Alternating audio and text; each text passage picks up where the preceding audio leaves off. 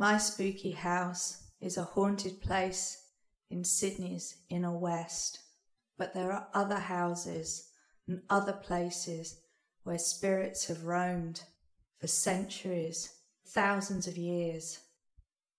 I'll be covering some of these spooky sites in the ongoing My Spooky House podcast.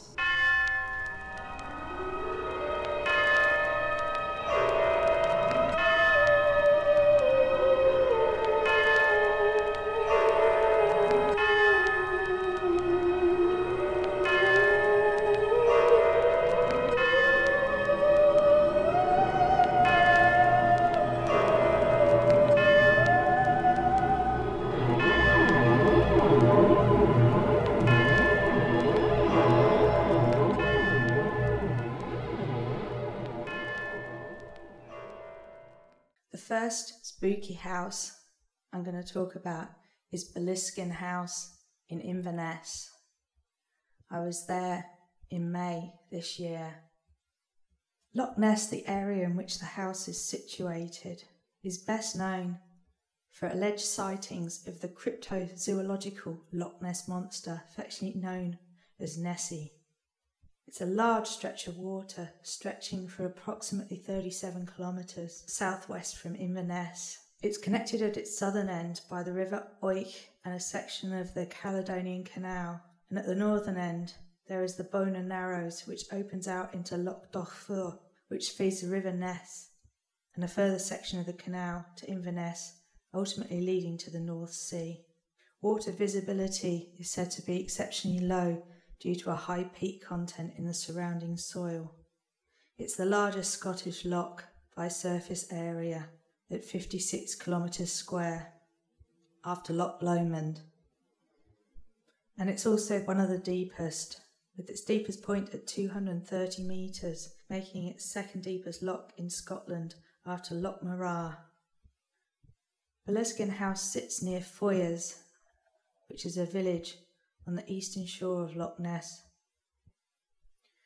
It lies on the opposite side from the touristy Urquhart Castle, which is worth a visit.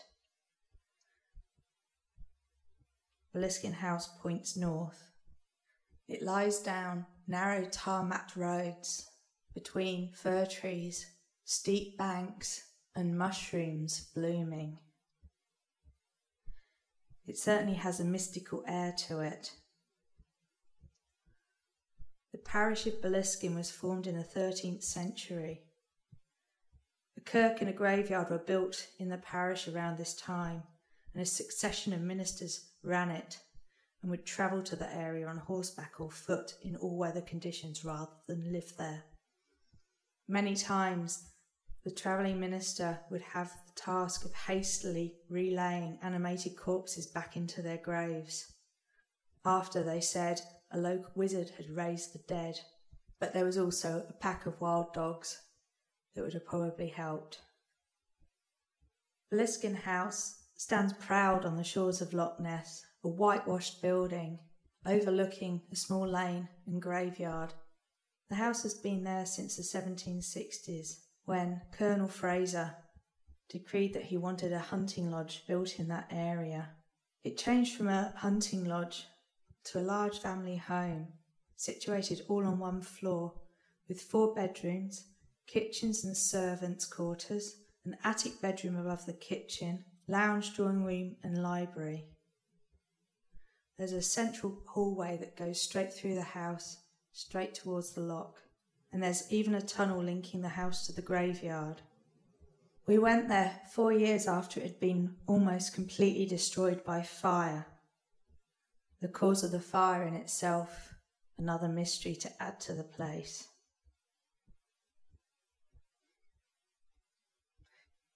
It grabbed the attention of occultist Aleister Crowley, and he bought it in 1899. Unsurprisingly, he considered its north-facing aspect, situation above the graveyard, and seclusion as positive bonuses for what he wanted to do. And what he wanted to do was invoke the 12 kings and dukes of hell. once summoned across that chill water onto the veranda of the house and then defeated, Alistair believed that he could then invoke and own his own guardian angel. There are tales that Alistair didn't sleep. There was tales of rituals that went on all through the night, where there was sand placed on the veranda so that he could clearly see the hooved presences as they swept in and materialised in the house. There are tales of demonic forces like a wild hunt that whipped up the hallway in the middle of the house and dispersed throughout the property. There's a tale of a demon that had been walled up in the walls of the house, who could be heard by residents thereafter, screaming and thumping, because Alistair never got rid of all of the demons. He got called away halfway through the invocations to Paris, and so he left behind him a trail of demonic possession within that house. A number of people owned it after him, but none of them had happy endings.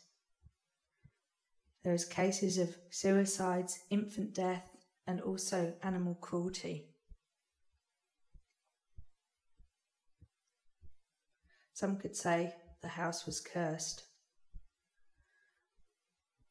And in 1970, long-time Aleister Crowley devotee Jimmy Page bought the place and restored it to the time when Aleister Crowley owned it.